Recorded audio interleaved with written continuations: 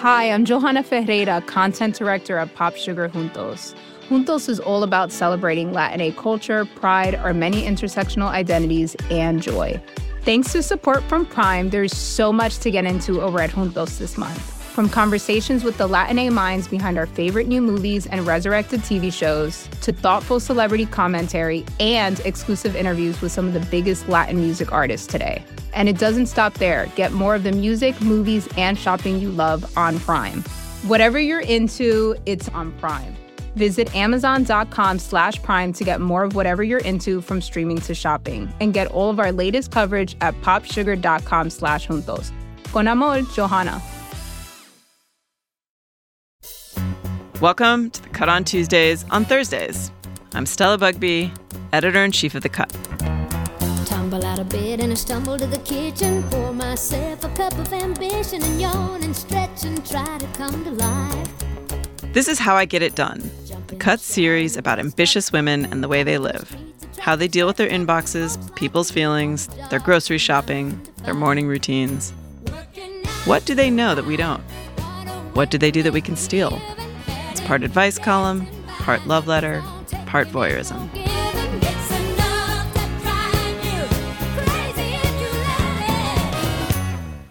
Today we're talking to journalist Rukmini Callimachi. She's a foreign correspondent who reports on Islamic extremism for the New York Times. She's also the host of the podcast Caliphate. It's a devastating series about the realities of life under ISIS. I spoke to Rukmini earlier this month, just after she'd returned from a reporting trip to Syria. I wanted to know, what's it like to report on a group that brags about murdering journalists? So thank you so much for being here with me. Thank you. I love doing this. So you're here in New York with me right now. Normally, you're not, right? Certainly recently I haven't been. That's You've true. been traveling a lot. I've been traveling a lot, yeah. When you're on the road, what's your life like? What's your day like? Oh, God, it's just completely chaotic depending on what we're covering. For 21 days before I came back last week, I was in Syria, and we were covering the operation to take back the last village under ISIS control. When I went in, the area that was under ISIS control was the size of Central Park, so we rushed to get there. I mean, it was just this, hair-tearing exercise to get there because I thought it was going to fall, to the point where I tried to get the photographer who was coming with me to drop the assignment that he was currently on in order to hurry up and get there faster. And then we got there, and then nothing happened. And ISIS still holds this area. It's a little bit smaller than when we first got there, but basically the operation stalled because there were thousands and thousands of ISIS families inside there, women and children, who are technically described as civilians, right? Even though the women, of course, joined willingly for the most part, but under international norms, you can't bomb an area that has 20,000 people in it if they happen to be women and children. And we ended up at a military base that was about 40 miles from the front lines, and then we were one of many crews that were negotiating access to get to the front line, and then pulling back out, going out into the desert, waiting to see where the ISIS families were being brought, rushing to see if we could interview them before they were taken away, going to the refugee camps where they were being triaged. Wow. So you have no schedule on a 21-day assignment like that. There is no semblance of normalcy. Right. I mean, the schedule is getting the story. And I go in with story targets that become more refined as the time passes. And then everything is oriented around trying to nail those down. So how do you even eat on a day like that? on a typical day? Well, what I do is I buy a Tupperware box, a big one, full of stuff. Tuna fish cans, Pringles, snacks, granola bars, and that's always in the back of my car. So take me through like one of these days on your 21-day stint. You wake up and you're in a hotel? No, we're basically at a base we were at a base with the SDF, which is the Syrian Democratic Forces. This is the American-backed militia that is essentially doing the dirty work of fighting ISIS on the ground. They had set up a base that was 40 miles from the front lines, and it was essentially just a building at a former oil installation. They had a very strict gender segregation code, so I could not sleep in the same room as my team, who were men, and I was instead in a room for women. So I was there with initially Jana Ondert, who's a freelancer for Channel 4, and then Josie Enser, who works for The Telegraph, and a rotating cast of female journalists who were spending the night in this room. And we had these thin mattresses on the floor. You would leave in the morning to go do your work, and you wouldn't know at night if you would come back and you would still have your spot. So people were leaving like their suitcases on top of these mattresses to try to, maintain their spot. At a certain point, there were so many reporters that showed up that there was kind of a free-for-all for the blankets. There weren't enough blankets. People were basically stealing each other's blankets. And you're mostly doing day trips where you're being taken in a Humvee in an armored car to near-ish the front, the what they call the zero line, and doing what reporting you can, and then coming back and collecting your notes and try to file. How do you even begin to pack for a trip like that? Like, did you need to bring a blanket? Did you know that? I've done these embeds enough times now that I have a kit that basically stays in a rock. It consists of my flak jacket, my helmet. That's one bag because it's very heavy. And then I have a second bag that has a sleeping bag. It has a sheet because typically these mattresses are pretty dirty, and so you want to have something between you and it.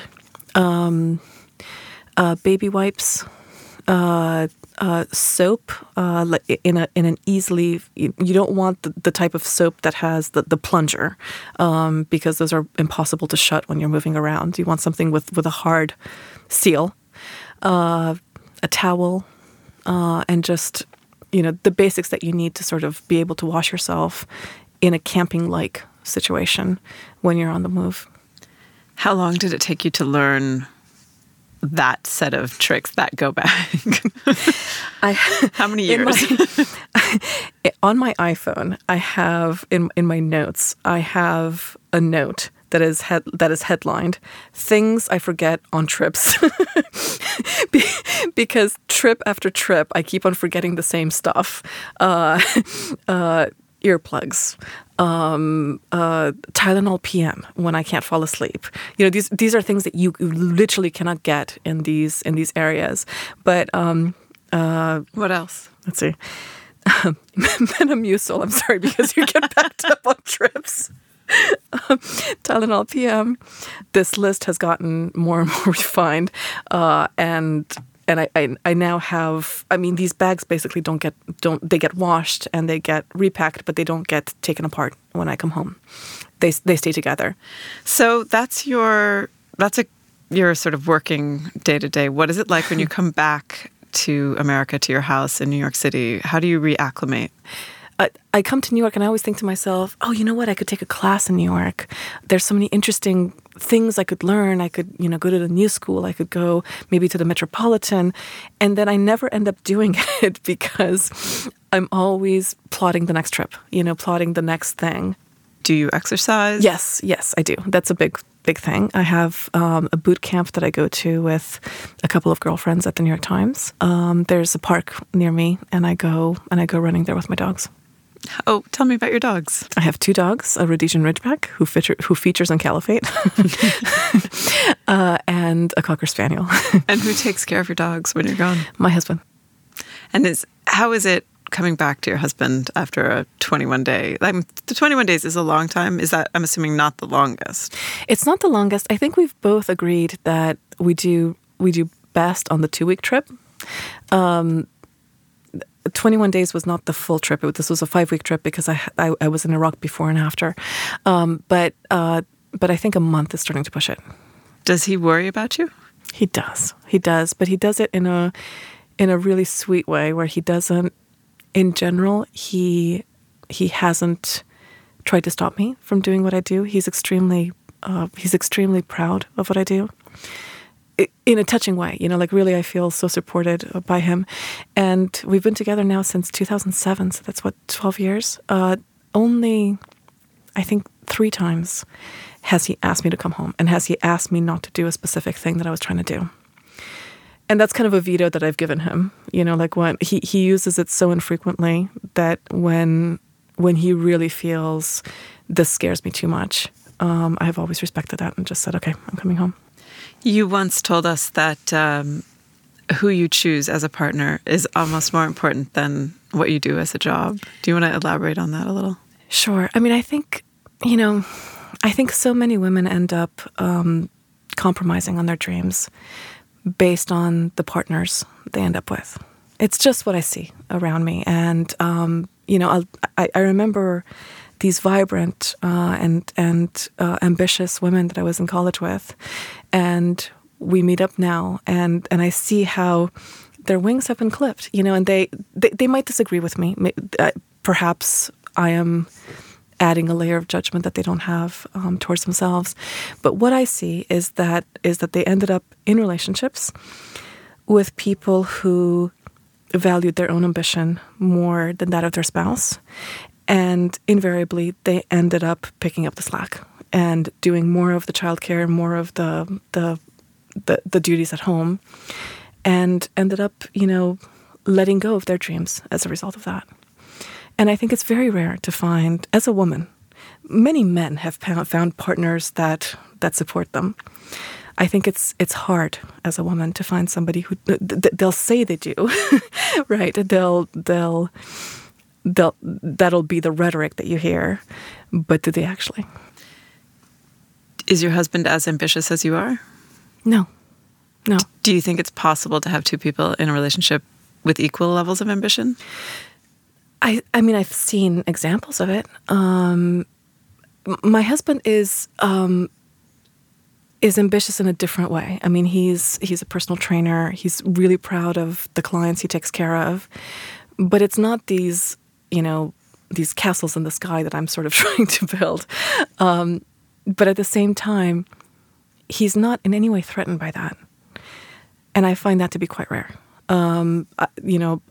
Every man that I've dated claimed to be a feminist, but when we got right down to it, oftentimes there was strain in previous relationships, and it came down to a feeling of competition, where I was somehow emasculating them. I was somehow outdoing them, and it wasn't okay. Is this something you guys, when you're in that women's quarter and it's all the female reporters, is this something that you guys ever talk about? Do you guys talk to each other? I can't say I have so specifically, but I get asked it all the time. I think people assume I must be single, and then they're surprised to find out that I've been in a committed relationship for 12 years, and that there is a man out there that somehow is okay with what I do. Lindsay Addario, who's one of my great role models, and I consider her a friend. She and I have spoken about this, and I believe there's a similar dynamic in her relationship with Paul that I have with Michael, where they are just these unique and really special men who are incredibly proud of their spouses and incredibly proud of what we have achieved. Have you and your husband ever actually just sat down and discussed, I'm more ambitious than you are, I need more support than you? Like, what are those conversations like? Not really. I mean, I think we met each other this way, and this was the moment when, I realized that my then boyfriend was flirting with me, was sort of 2 weeks after we met, and I went on a trip to Guinea-Bissau in West Africa. And he's texting me like 20 times a day, asking me like very sort of unimportant questions. And I just realized, this person wants to be in touch with me. And so from the get-go, this was this was our normal. It was always me coming and going, and him being at home, and him being okay with it. And I have to say, I don't think I could do this on the other side. I don't think I could be him. I think I'm far too insecure to have a partner who is traveling the world, who is out of touch sometimes for, hours, sometimes days, depending on the network. I don't think I could handle it. So I think it's a testimony to what a big person he is, that he's able to do that. When did you realize you couldn't handle it? I mean, the few times that he's gone on a trip, and I'm just like, to me, the house suddenly feels so empty, and I'm kind of freaked out because I can't reach him, and then I realized that this is what he goes through every single time that I'm gone. Yeah. Before him, boyfriends that you'd had they been understanding, or had they been threatened? Before him, so my career really ramped up into the mode it's in now when I got to Africa. And I met Michael sort of 2 weeks after I moved to Africa. Before that, I kept on trying to date people that were in my profession. I don't think I was doing it even consciously, but I was dating photographers, other reporters, and I kept thinking that I need somebody who is in the same field as me, so that we're somehow intersecting in the field. That was a disaster. I mean, just to try to be with your partner on assignment was like awful. Then all of the stress of work and the stress of a romantic relationship colliding.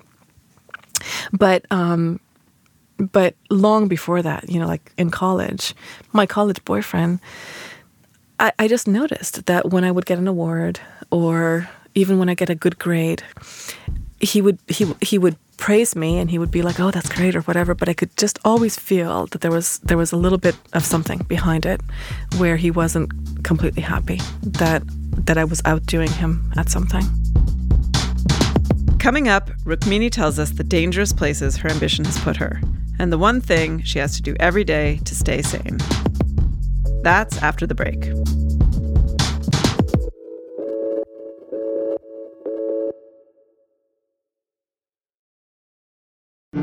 Welcome back to The Cut on Tuesdays on Thursdays. I'm talking with journalist Rukmini Callimachi. She now covers Islamic extremism for the New York Times, but she's been on this beat since 2007, when she started covering al-Qaeda as West Africa bureau chief for the Associated Press. I asked her if her ambition ever took her to dangerous places. I think every time that you're going close to these areas of hostility and danger, there's always this slippery slope where you start getting closer and closer in the service of a story. And you think to yourself, if I can just go to the front line one more time, if I can just go a little bit closer, if I can just go to that rooftop, if I can just go around that bend, and you keep thinking that you'll get something better. And that's where it helps to have a strong newsroom, as we have at the Times. I now... ever since the rise of ISIS in Iraq and Syria, I have almost always traveled with a security advisor, which is a new experience for me. That for 7 years in West and Central Africa, in areas that were at times equally dangerous, I never had that benefit. But now there is a security structure, and so you have an extra person who is sitting there reminding you, not worth it. Don't go around that corner. Let's not do that again. What's the most dangerous situation you've been in recently? Well, on this trip to Syria, the access to the front line was incredibly restricted by the militia that was doing the fighting, and they kept on saying that they're close to the end of this epic battle that they've now been fighting for 4.5 years against ISIS, and they were just aware of the somewhat sad reality that if a Western journalist is injured or killed, that would become a news story. And that would very much take away from what they are trying to tell the world, which is that they themselves, with an enormous sacrifice of their own blood, have been able to take back these territories from possibly the world's most dangerous terrorist group. So much of the early period that we were there, we were constantly, negotiating, and to the point of almost haranguing these commanders, trying to get more access. And in the middle of our trip, they finally agreed to let us go and overnight near the front line. So we were in a base that was just a few kilometers, like less than a mile probably, from the actual, what they call the zero line. And that morning, we got up. I was with Ira Prickett, who's a photographer for the New York Times, our security advisor, our translator, and we got into our car and we advanced to a meeting point where we were with the militia as they were getting ready to prepare for the operation. And I saw a pickup truck take off with two colleagues. One of them was Gabriele, who's a photojournalist from Italy. And based on the direction that they were going, we realized that they were being given access to a more forward position than we were being given. So we were sitting there with the commander, and Ivor and I were just, we're upset, and we were arguing very strongly that this is unfair. That why is the New York Times not being allowed to go? And he was resisting, and he finally was starting to agree that he would take us more forward in the same direction that they had gone. And we were having that very discussion when suddenly we saw these trucks screaming back, from the same direction. And we started hearing chatter on the radio that our translator was translating, saying a journalist has been injured. First it was a journalist has been killed, a journalist has been injured. We didn't know what was happening. And the trucks came back, and what they had brought back was the helmet and the jacket of this photojournalist who had been injured in an RPG attack. It was horrific. It was the helmet was full of blood. The jacket was full of holes from the shrapnel. And we had no idea what his situation was. So what's going through your mind when you see the helmet? Are you filled with adrenaline? Are you filled with fear? Are you filled with relief and pain? I was filled with dread for what had happened to him. I was so scared that the reports that we were getting on the ground that he had lost his eye were true, and he's a photojournalist. Is he alive? So he was taken to Baghdad. We were told that he had lost his eye, and thank God, after I think he spent almost a week in surgery, he somehow managed to come out both alive and with his sight, and this is the picture that his colleagues sent us when he got back to Rome. Wow. In this work you have these type of coincidences that happen, all the time. I don't know that we would have been taken to the same spot where they were going, but there are always these moments where you're pushing against the edge, trying to get what you think is reasonable in that moment. And I was reminded again that you can't always read the terrain correctly.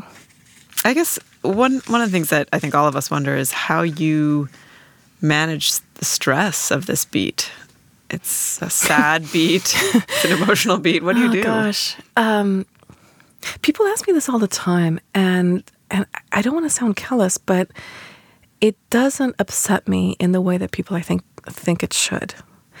And I don't completely have a good reason as to why. I guess what has happened is I've been covering it for so long that the aspects of the crimes, the horrific things that this group does, I've been able to sort of separate them from the emotion of what those crimes are, and look at them in an analytical fashion. Where that broke down for me is when I was covering the rapes of the Yazidi women. Mm-hmm. That was among the most difficult reporting I've done. Do you want to describe that for someone who might not have listened to it? Yeah. So in 2014, ISIS invaded a place called Sinjar Mountain in northern Iraq. This is the ancestral homeland of an ethnic group called the Yazidis, who practice their own unique religion that is not Muslim. It's their own faith with their own theology, their own scripture. And in ISIS's terminology, they were not just infidels, they were also not people of the book being Christians and Jews. They are people without a written testimony of their faith. And that put them in an area of theological jeopardy that in ISIS's rhetoric allowed them to be enslaved. And so they literally enslaved the women and began passing them around as sex objects.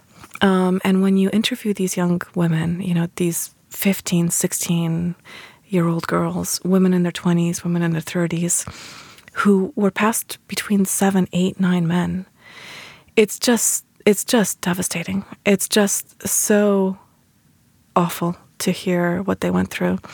Many of them told me that at a certain point, when the despair set in, and when they began to think, I'm never going to get out of here, many of them tried to take their own lives.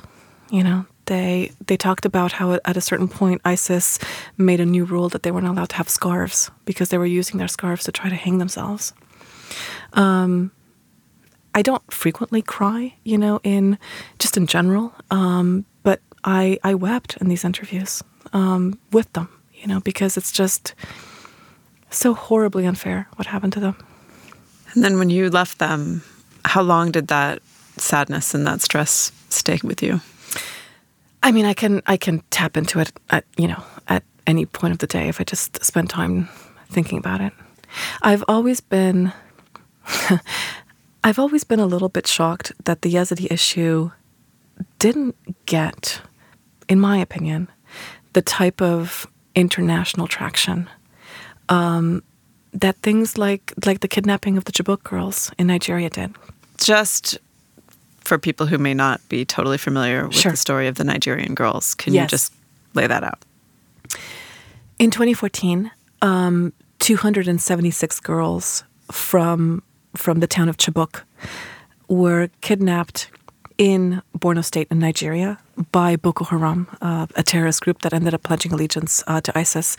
They were enslaved by the group, but they very quickly became a trending hashtag, Bring Back Our Girls. Even Michelle Obama ended up posing with a picture of a white piece of paper that said hashtag Bring Back Our Girls. And they were eventually brought back as a result of this collective pressure that the world put on the Nigerian state. There was never a hashtag Bring Back Our Girls for the Yazidis. Why do you think that was? I think it's a reflection of the fact that Nigeria is an English-speaking country. And so educated people in Nigeria have connections to the U.S., have connections to England, that the Yazidis in general don't have. Educated Yazidis speak Arabic.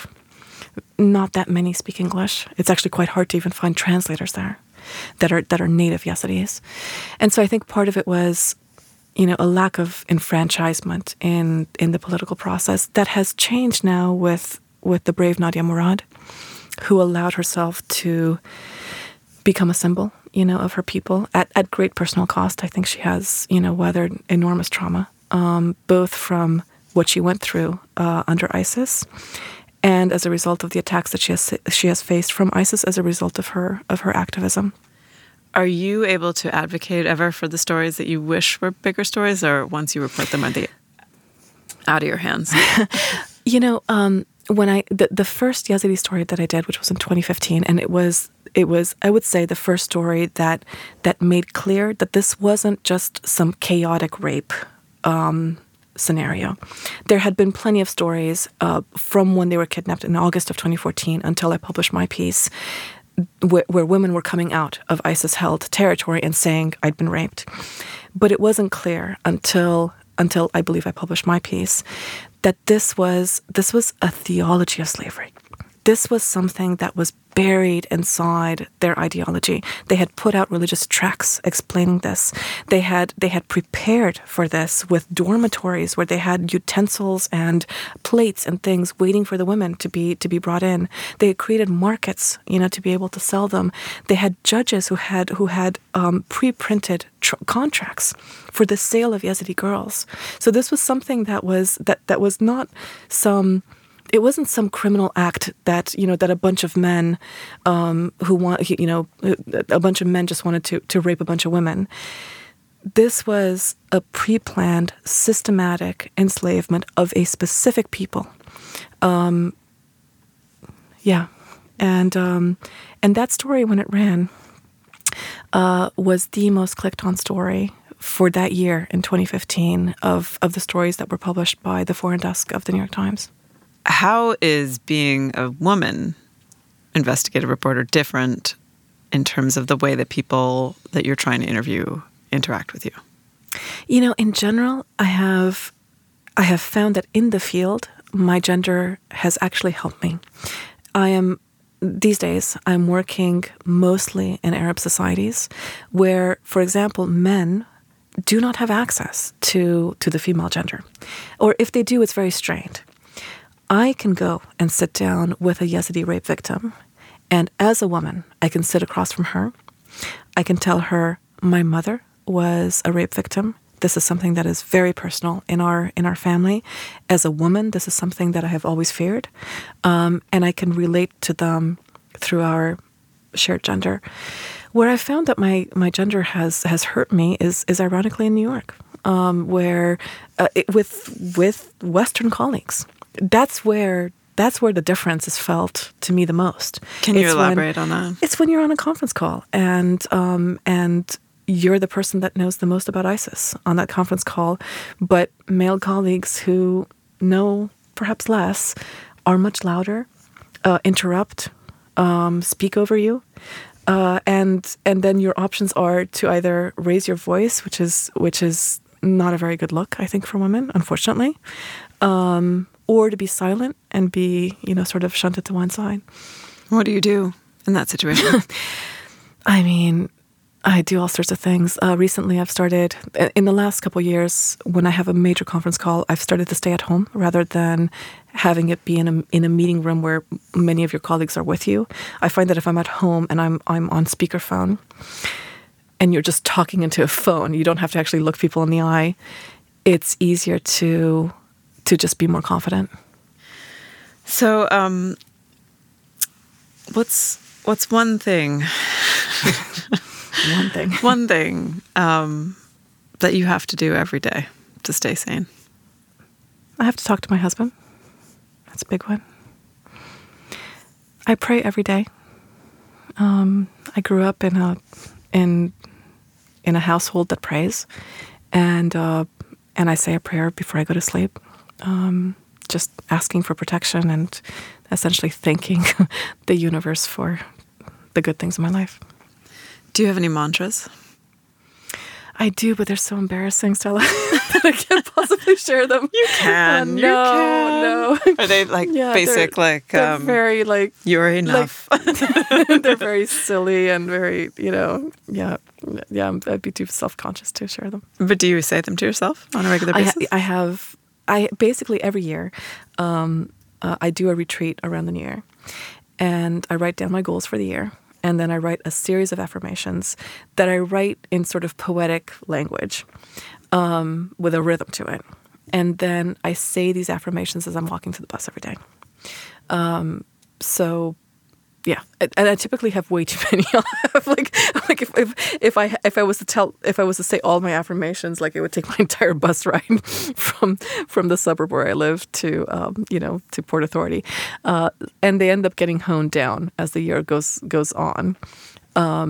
Typically one related to my work, and typically one related to my personal life. Is there something that you wish you could stop doing? Something I wish I could stop doing. Like a personality trait. I procrastinate way too much. God, I would be so much happier if I could just do my work when I'm supposed to do my work. Rather than having to have this entire build up to get some project done. I actually learned when I was covering the Mosul battle that I work incredibly well in a moving car. And we had at that point the front line was about 2.5-3 hours away from the city of Erbil, which was considered safe. So we were going back and forth every day. So I'd have 5 hours in the car, and I would get so much done. I'd just be sitting there in the passenger seat. We had a driver. My colleague was sitting next to me. I would just put in my earphones, and it was almost like those blinders they put on a racehorse. That's what it felt like. It felt my internet was not working because we were out in the in the boonies. It was hard for people to call me as a result. So I couldn't do Twitter. I couldn't do Facebook. I couldn't do Instagram. And in that space of just being forced to sit there with nothing else to do, I would get my work done.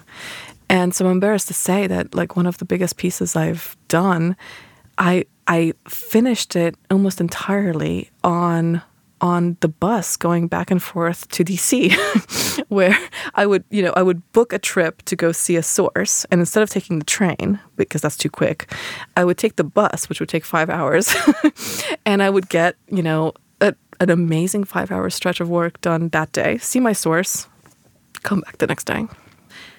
Is it hard to sleep knowing that you could be missing a story? I mean, sometimes, yeah. What do you do with that anxiety? Sleep has always, if there's one part of my life that has suffered the most as a result of this work, sleep is the one. I have struggled with insomnia for years. I've tried all sorts of like sleep hygiene things. Some insomnia induced by the work, or and just by the constantness, of it. Do you read before bed?